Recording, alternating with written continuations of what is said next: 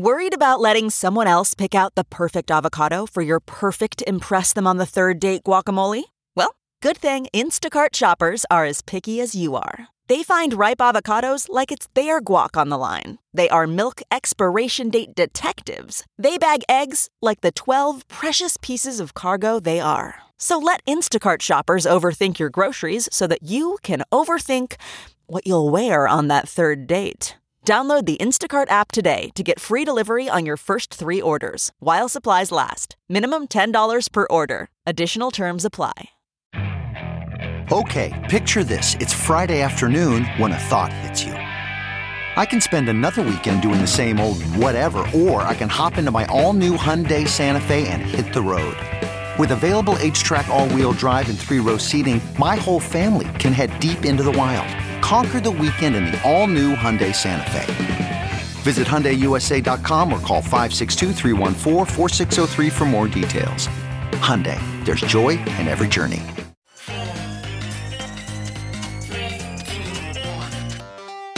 Welcome back to The Breakdown with me, NLW.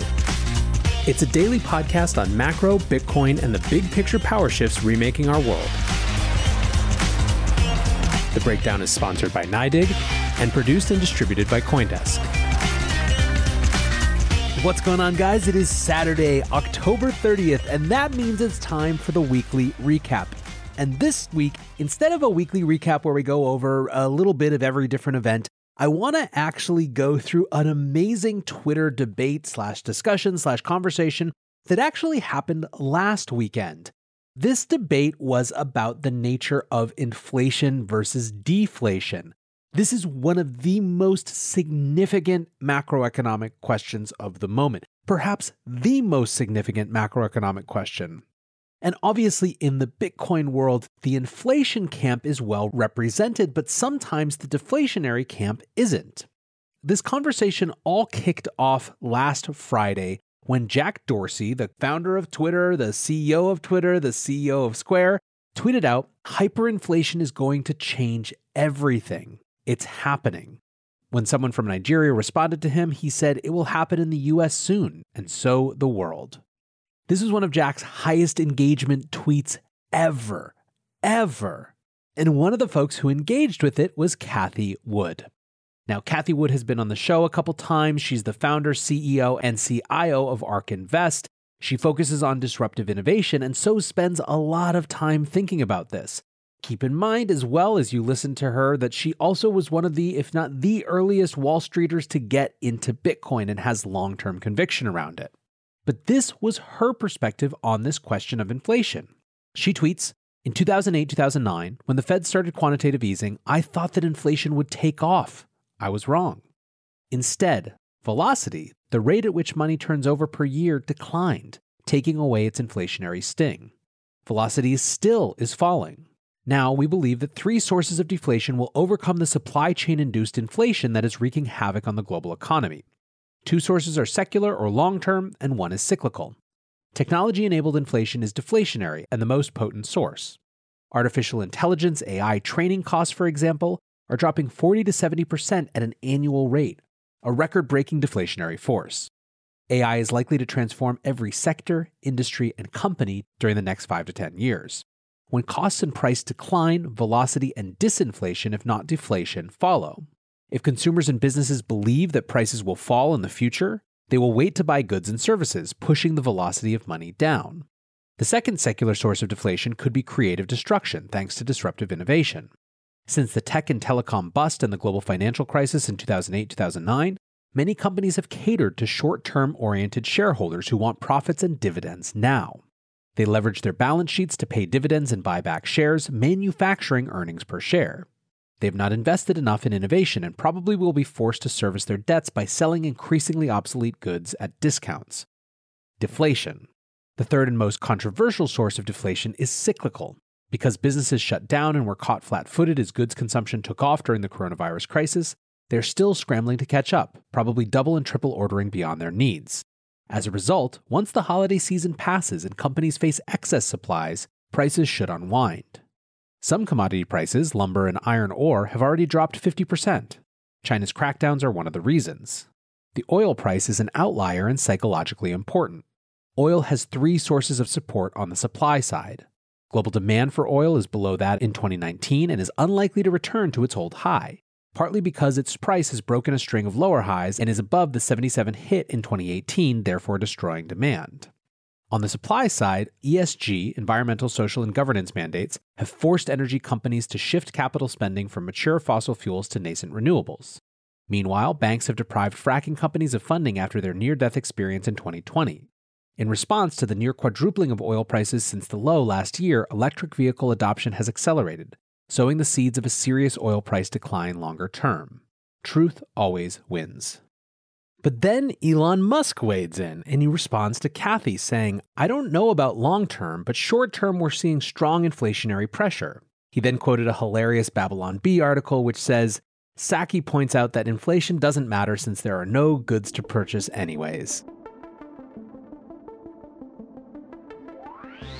NYDIG, the sponsor of this podcast, provides banks, corporate treasuries, pensions, and hedge funds with ironclad Bitcoin custody and white glove service. Learn more at NYDIG.com/NLW. That's NYDIG.com/NLW.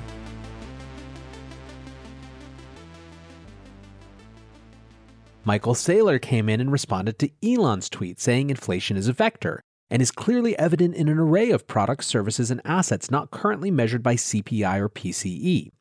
Bitcoin is the most practical solution for a consumer, investor, or corporation seeking inflation protection over the long term. But Cathie Wood is not done. She responds to Elon again. Remember, his tweet said, "I don't know about long-term, but short-term we are seeing strong inflationary pressure." She quote tweets that and says inflation has flared in response to COVID-related supply chain bottlenecks and oil supply constraints. But, in my humble opinion, the powerful and converging deflationary forces associated with AI, energy storage, electric vehicles, robotics, genomic sequencing, and blockchain technology will bend the curve. If they expect lower prices, most consumers and businesses will defer purchases, exacerbating a decline in the velocity of money. Despite the burst in cyclical innovation during the last year, velocity is hovering at low levels. If ARK Invest is correct, the next leg will be down. I am struck by the behavior of millennials who, at the margin, are sacrificing short-term consumption to pay down student loans or invest in crypto and other assets. Bank loan growth also is tepid, which would not be the case if velocity were increasing. The consensus view is that inflation will remain an issue and could get worse, suggesting that the equity and fixed income markets are incorporating it into discount rates. Deflation would be the bigger surprise. ARK Invest is open-minded and would like to continue this dialogue. Now, obviously, it's not just super famous people who are in this conversation. That's what makes Twitter great. And Nicole Dobrow, whose profile reads, "Framing Bitcoin for Progressives, Promoting Bitcoin Adoption Through an Equity Lens," which is frankly fucking awesome, writes, "Your argument overlooks the poor and working class, who are most catastrophically impacted by rising food and gas prices, but not materially impacted by a cheaper laptop. You may also be underestimating how far the government will go to fight deflation." Cathie Wood responds again and says, "Today, yes, soaring food and energy prices are the equivalent of extremely regressive and oppressive tax increases. In the not-too-distant future, innovation, including electric vehicles and gene editing, will deliver the equivalent of massive tax cuts." Jeff Booth, who has written an entire book about deflation and the Bitcoin argument that stems from deflation, responds to that tweet and says, "Cathie Wood, this is where you are missing the point. The existing monetary system of the world requires inflation to survive. Technology is the opposing force and stronger, which means the existing system must collapse or concentrate all wealth and power in the hands of a few." Now, Jeff went on to add a few more nuggets. He writes, "The system is based on credit. Without constant growth, the credit can't be paid back and unwinds, unwinding everything on top of it. Bitcoin could be looked at as a network transfer from one system to another because the system can't allow it. Similar to how a large company might set up a separate or isolated unit to compete against itself so it can maintain itself while transitioning to the future, i.e. the iPhone.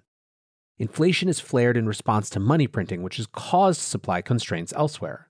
Government will be forced to continue printing or face a deflationary depression. Abundance in money equals scarcity everywhere else. Scarcity in money equals abundance everywhere else." Finally, when someone ragged on Cathie, Jeff responded, "She is just a smart investor who understands technology's exponential trend and came to the conclusions on her own. Either way, she is right about deflation, but potentially not considering how far governments will or must go to try to offset it." So as I said at the beginning, this is truly one of the most significant, if not the most significant, macro-level debate in the world. Just look at how much energy the Federal Reserve puts into defining, explaining, and pitching us on what our expectations of inflation should be. In fact, if you listen to someone like Jeff Snyder, his argument is that the Fed's main power, the main tool through which they exert power, is in fact media. It is in fact the narrative, and not really monetary policy. Now, he has different reasons for that, but I think that it's an interesting way to look at this conversation when you see just how dominating inflation or deflation and expectations that arise from that are when it comes to headlines. I think one of the best things about watching this conversation unfold on Twitter over the last week is that the vast majority of people are engaging in good faith. And maybe that's because Cathie has her bona fides as a long-term Bitcoiner, but in either case, there haven't been calls to cancel her or debates or angry responses suggesting she's full of shit. It's largely people who just have different takes and are trying to express them. I often think about how fascinating it is that you can have so many smart people and still not have any sort of thing resembling a consensus on this issue.